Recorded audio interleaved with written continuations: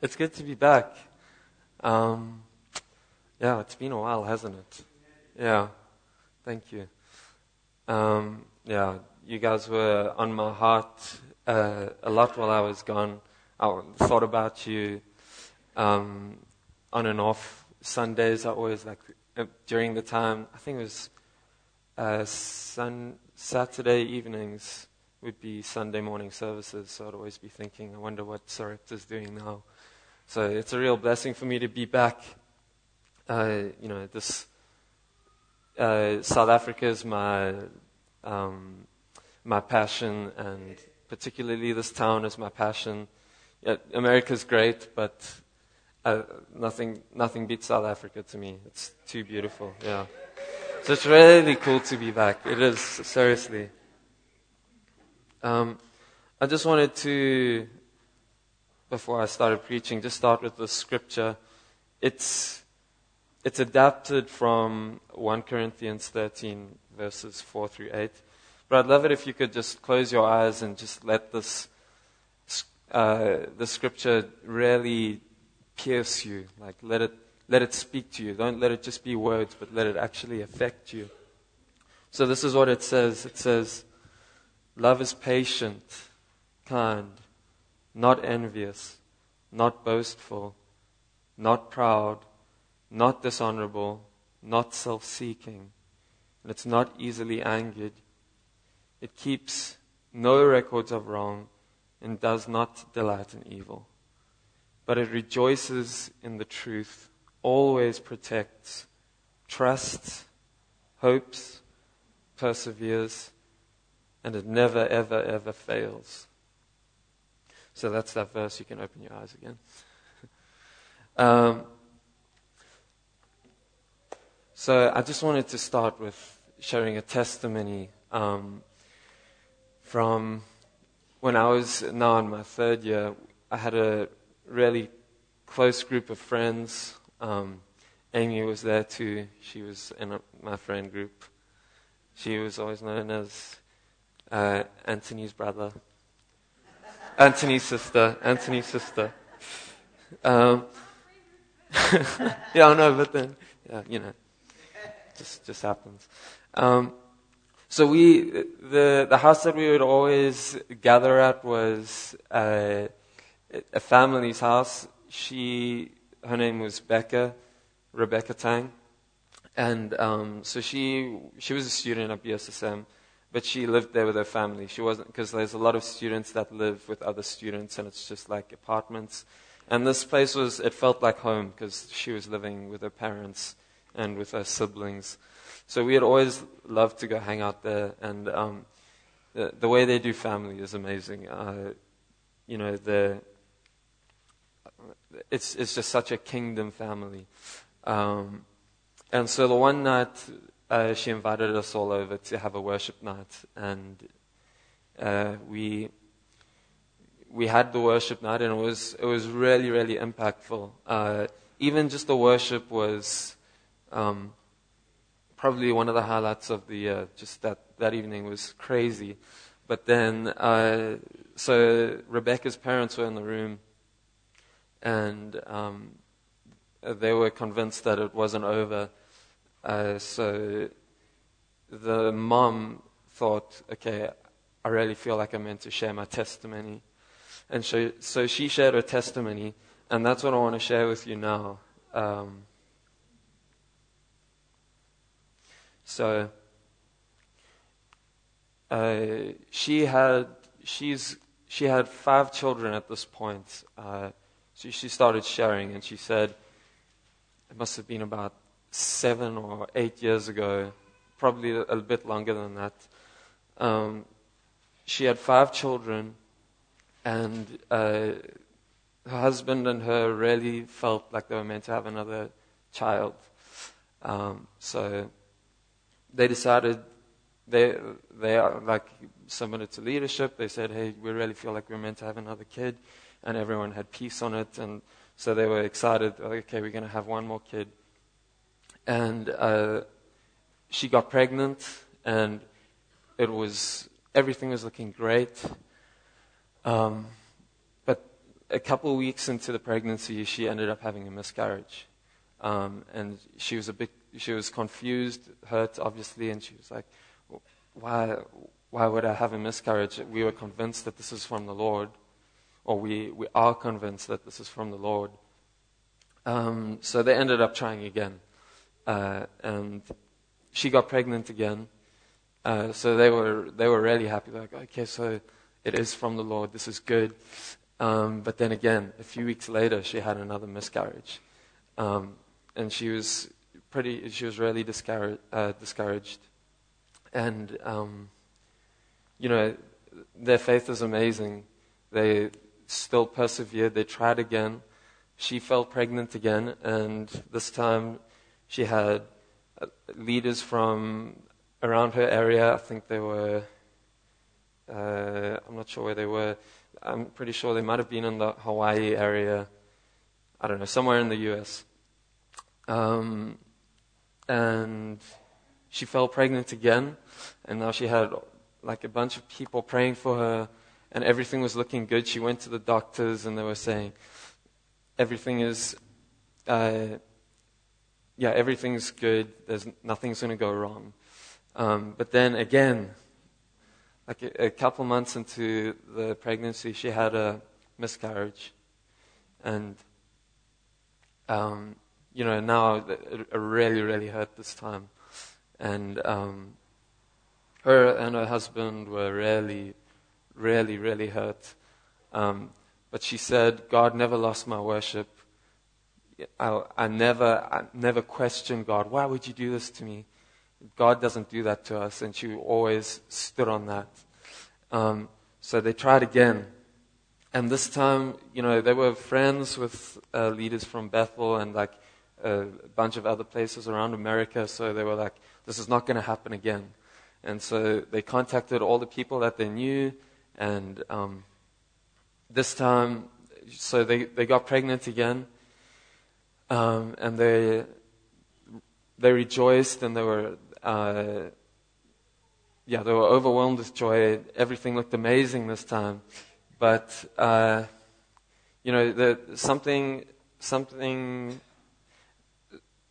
husband was out of town, and something went wrong in her body, and so she was rushed off to the hospital. And it wasn't directly related to the pregnancy, but because of she had to go under, and they had to operate and stuff, and give her specific medication. And through what happened at the hospital, she ended up losing the baby on the table. So she had another miscarriage. So that's the fourth one in a row. And her body was exhausted. She couldn't handle it anymore. And Spencer was out of town. Her husband was out of town. So she was by herself too. And she was taken home after being to the hospital. And like all the way home, she was super exhausted. She didn't even have the energy to be angry at God. But all that was going through her mind was, all these leaders have been praying for me. Like all the people that I know have been praying for me. Now I have to contact all of them and let them know it didn't work again. And that was weighing on her heart. And she got home, and she didn't even have energy to walk up the stairs. She didn't have any energy to even walk up the stairs to go to her bed. So she got into the house, and she just flopped on the couch. And that's all the energy she had. So when she was laying on the couch while she was sleeping, this is when it gets better. The story goes up from here. But while she was sleeping, she had a dream. And in the dream, Satan was in the dream, and God was in the dream. And Satan was below, and he was looking up to God, and he said, watch, this time Wendy's going to shake her finger at heaven and say, how dare you let this happen to me? Again. How can you let this happen to me again? Wendy woke up that morning. And this is amazing. These words have shifted my life over the last year. It sounds really simple, but it carries so much power. She woke up and she sat up, and she could be she should be angry. She should be in mourning. She should be disappointed. All that stuff. But the only words that could come out of her mouth was, "You're only good, you're only kind, and you're only loving. You're only good, you're only kind, you're only loving." And she was sitting there on the couch, and she was just saying that over and over again, and through the tears. And she, instead of get the disappointment, she was just being rocked by God's love in that moment. After having 4 miscarriages in a row, the husband wasn't there to comfort her, and she was just being rocked by God's love. That's crazy. And so those are the words that were coming out of her mouth. You're only good, you're only kind, you're only loving.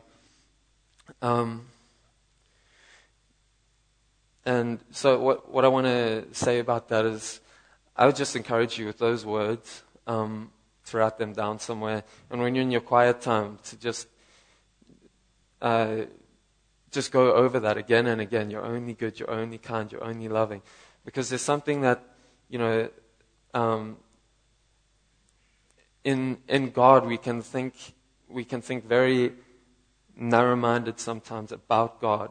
But when you say you're only good, you're only kind, you're only loving, if we know it, the key word in that is, it's not the good, the kindness, the loving, it's the only that is the key word in that. Because if he's only good, or he's only kind, he's only loving, then all this, our boundaries that are set up around God, and we're afraid of God for that he'll change us too much or something like that, or he'll put us in uncomfortable situations or something like that.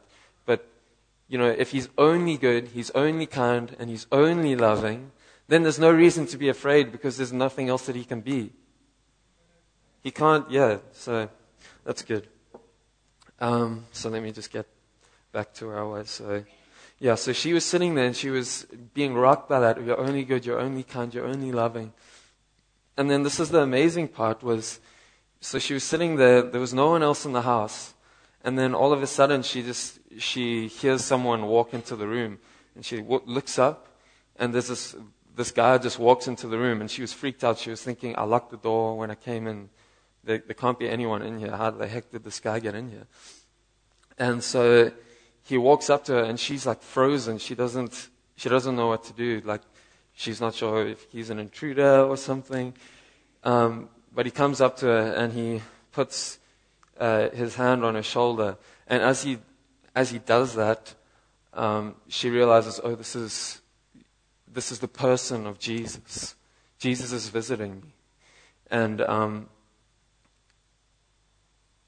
he said something like, this is not what I wanted for you. This is not what I wanted for you. He said, yeah. And as he said that, so she was just like, she was in even more tears now. She knew that God was with her. And in the midst of the pain, Jesus met her.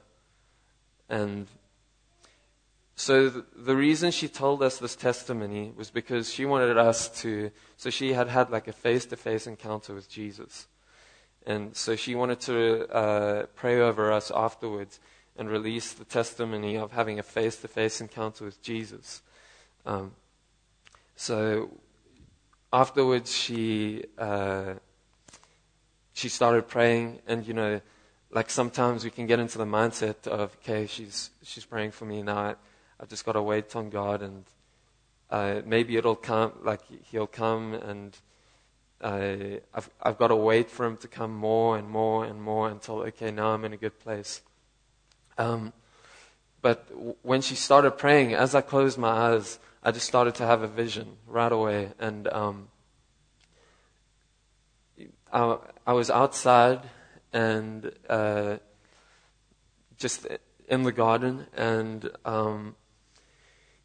the sky was up there, obviously, and there was clouds all around. And as I looked up in the clouds, suddenly this huge, bright face just came out the clouds. And it was huge, and it was super, super overwhelming. As it gazed down at me, I had to look away. There was no way that I could keep looking at the face. And it was almost like there was a pain that was there, and it was really uncomfortable. And then I just had that phrase going through my head: He's only good, He's only kind, He's only loving. So I was like, I don't know what this pain is, but I need to look at His face. I have to fix my eyes on His face. There's nothing else that I can do.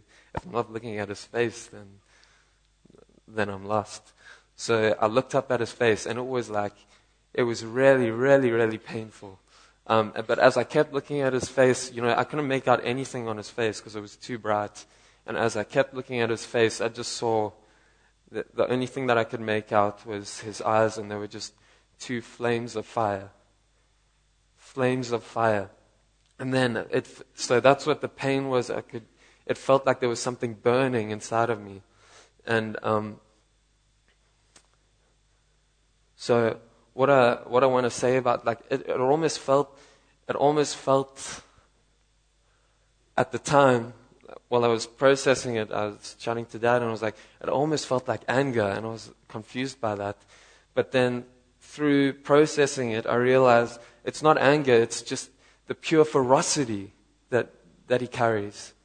There's a ferocity that sometimes we won't let in, because we're used to traditional church where Jesus, we see Jesus come in, and He's His opened armed, warm smile, lovely. He's the Lamb. But how many of you know that He's not just the Lamb, but He's the Lion of Judah? He's ferocious. His love is ferocious. It's not just a love where it's decorated with, pretty, really nice, welcoming love. But He's chasing us down. He's chasing us down. There was a thing, so as I was in the encounter, just, you're only good, you're only kind, you're only loving, this thing started to, it felt really good. That was the confusion for me, because it felt like anger, but it felt really good. And so realizing that there's so much more to His love that I could ever imagine. And we're never going to grasp the whole thing, because it's just too much. We can't grasp it with this. So, the ferocity and this thing of He's a lion. He's chasing us down. We're the prey. We're the prey. And He's chasing us down, and there's nothing we can do to stop Him from chasing us down. But how many of you know that we do have to accept it? He'll get as close as He can, but we have to accept it. There's another word you could use. You could say that He was desperate to love us. But, man, how desperate was He? How desperate was He? He sent His Son. Jesus put a cross on His back, and He walked up the hill. He was walking up to Calvary. He willingly got pinned to the cross. The cross was put up, and He died. That's how desperate He is to love us. He would send His only Son, and the Son would die. Man.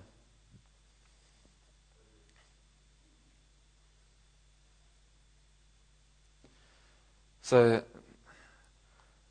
I know sometimes we wouldn't usually do this at Sarepta, but I never want to skip a service without doing this. And I just want to ask if there's anyone in here who hasn't experienced the love of God, or hasn't hasn't given their lives to God. There's so much to say about this love. You can't cover it all in one go. But I can encourage you that if you accepted Him into your life, it would be the best decision that you've ever made in your whole life. He'll forgive you of every sin. He'll give you a brand new life. How many of you know that He didn't just die so that we can be free of sin? He died so that we'd be a new creation. He didn't just say, okay, here's all the sin, so now you're as you were before sin. But He says, no, I'm actually going to make you into a creation where sin isn't even possible anymore. So, if you want to receive Jesus and get rid of the old self, the old man, put off the old man, I'd love you to raise your hand if there's anyone in the room that hasn't received Jesus.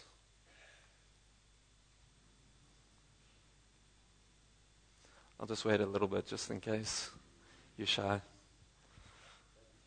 Yeah.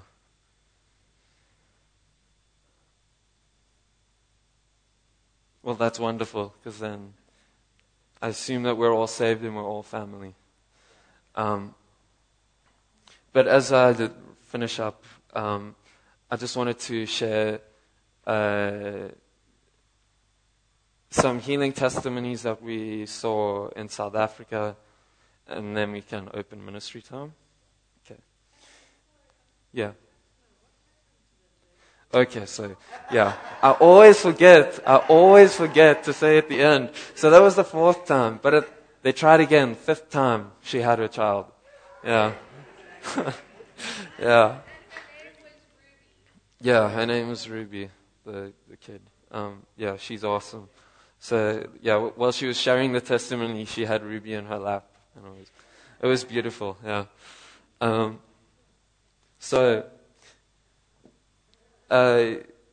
Just a couple quick testimonies, just to give us faith that people will be healed today in ministry time.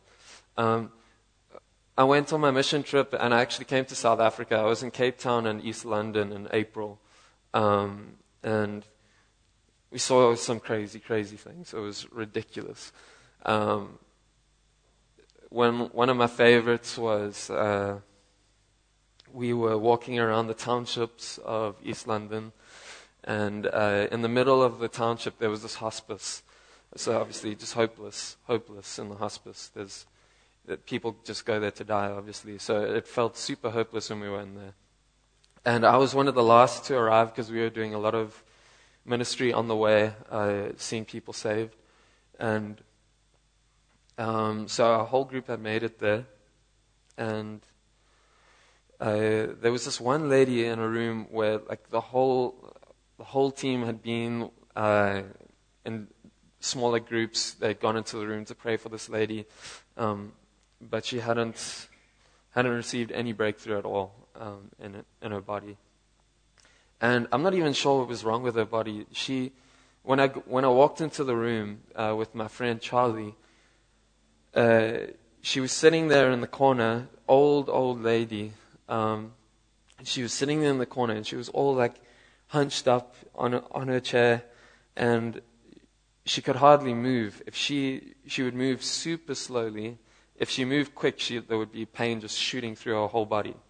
And she was trying to show me where the pain was, and if she would touch her arm by accident or anywhere, she would just touch, she would cringe in pain, and there was just pain all over her body. It was crazy.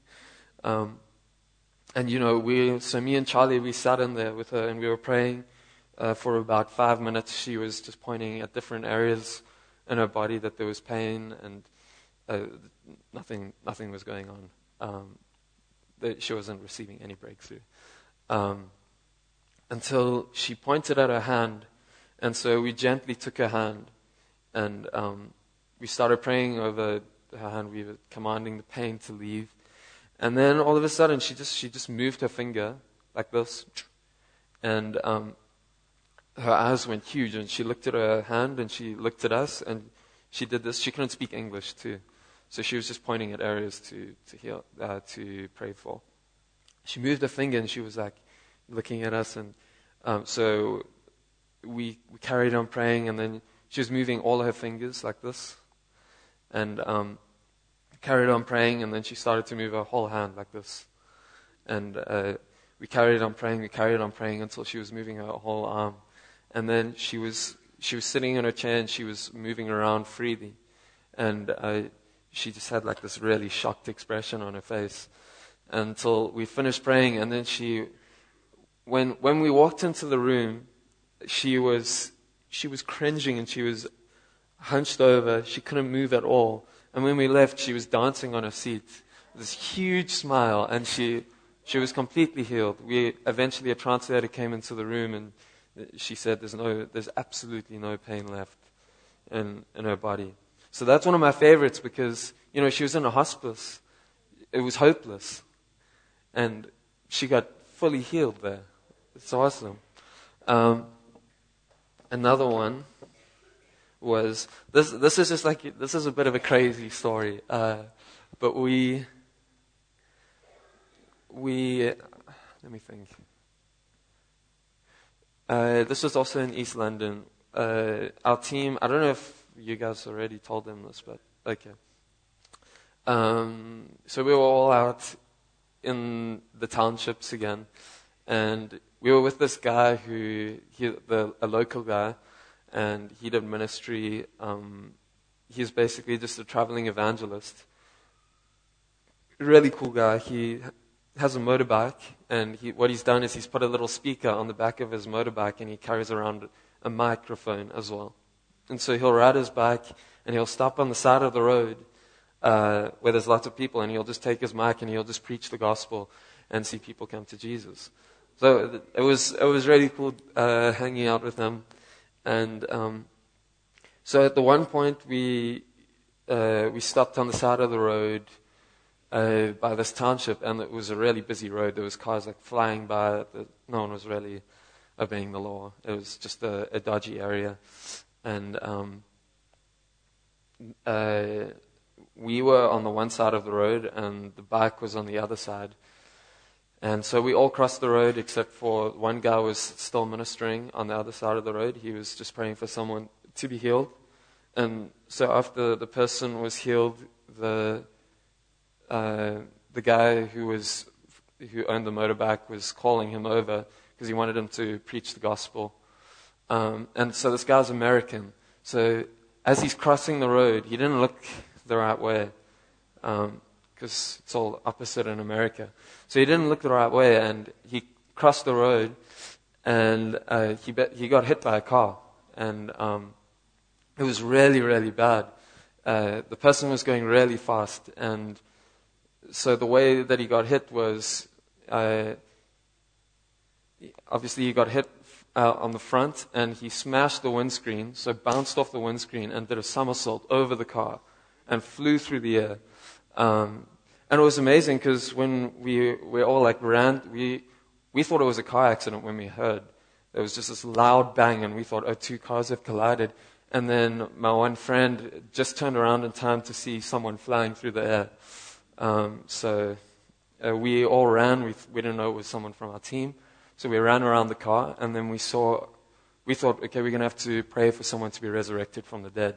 That's how bad it seemed. So we ran around the car, and then we saw, oh, it's Carlos, it's our friend.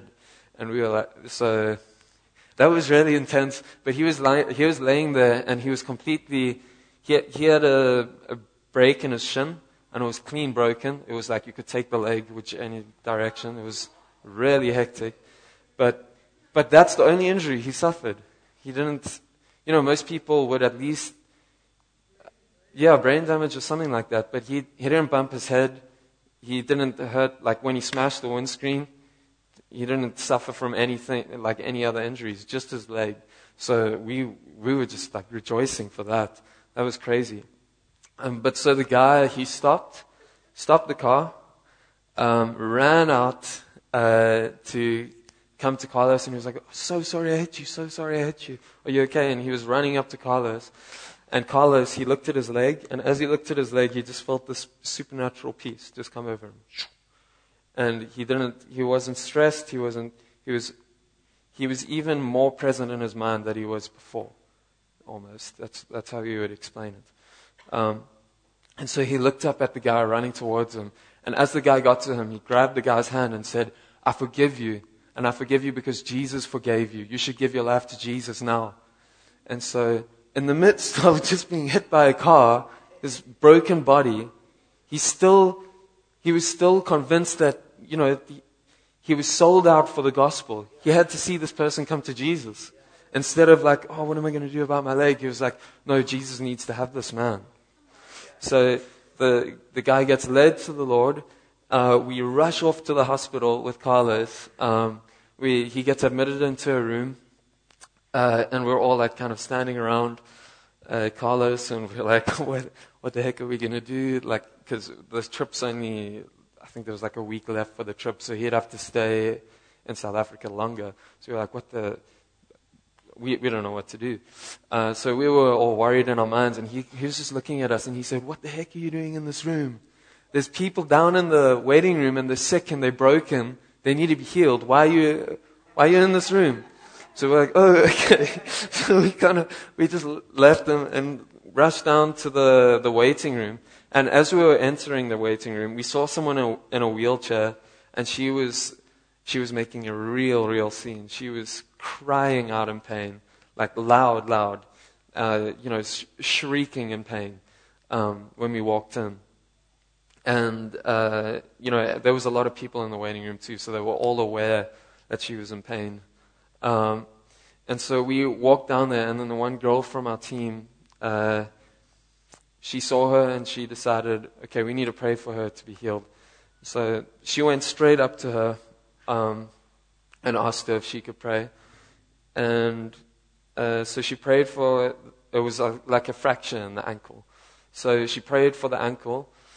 And then, so just to give you context on how we would minister, how we were trained at Bethel is, we'll ask them if you could put the pain into perspective of a scale of 1 to 10, where 1 is or 0 is you're completely fine, and 10 is excruciating pain, where would you say your pain is? So she was at a 10, and then after she prayed for her, it went down to a 6, and so we prayed again, and it went straight down to 0. She was shocked. She got out of her wheelchair herself, and she started walking around, and she was like, "What the heck is happening?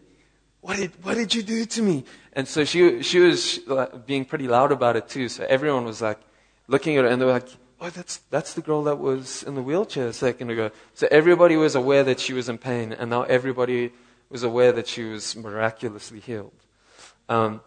So in the midst of her like going, what the heck did you do? My one friend stands up and just starts preaching the gospel. He says, "You see, look at what Jesus just did." And he preaches the gospel, gives an altar call, and the whole room, there was like 70 people in there, and they all got saved. Even the security guards and the receptionists, all the people that were working at the hospital that were in the room, they all got saved. And after we did that, we started praying for healing for all the different people in the room that were obviously affected. And I think there was one person that didn't get healed, and he had like some kind of a mental ability, like Down syndrome or something like that. And that's the only person that didn't get healed. Everybody in the room got healed. It was crazy. So that happened. And the rest of Carlos' story. So Carlos had to stay in the hospital. But that man has changed my life in the story, where he's sitting in the hospital with a broken leg, and he's like laying in bed all day. But still, through the 10 days, he saw 70 people come to Jesus.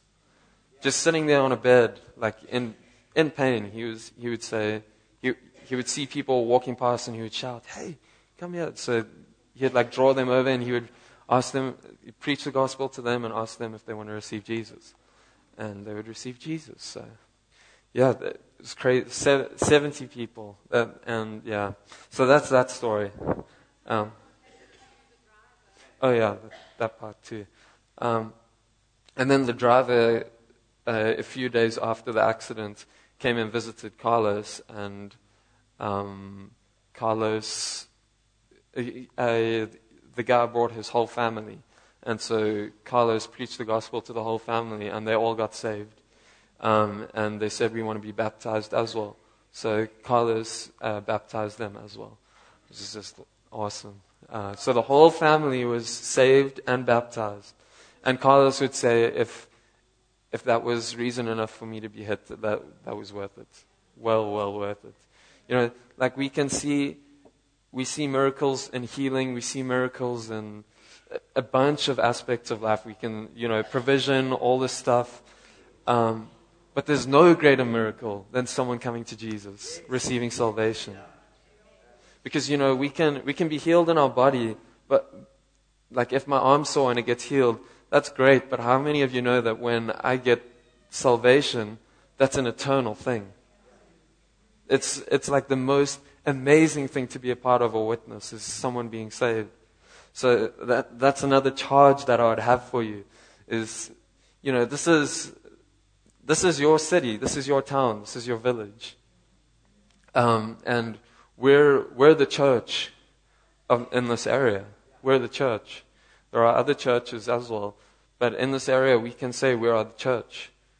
And I want to charge you and say, there's people probably walking right outside right now that are broken, completely broken, and they just need Jesus.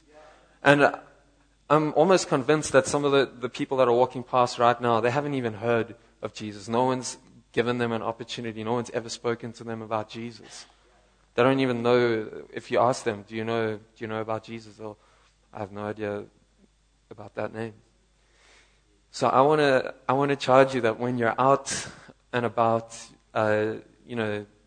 shopping, whatever, if you see someone and you really feel like you're meant to go preach the gospel to them, when I say preach, it doesn't mean, go there with a Bible and, start being loud, and it just means share Jesus, share the gospel, tell them what Jesus did for them, because there's power in the gospel that we can't understand. The story of the gospel, it doesn't make any sense at all if you think about it logically.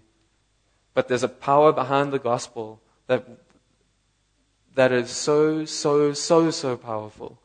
And we need to see people, we need to see this town saved. Yeah, we need to see it saved. So everybody needs to be saved. Okay.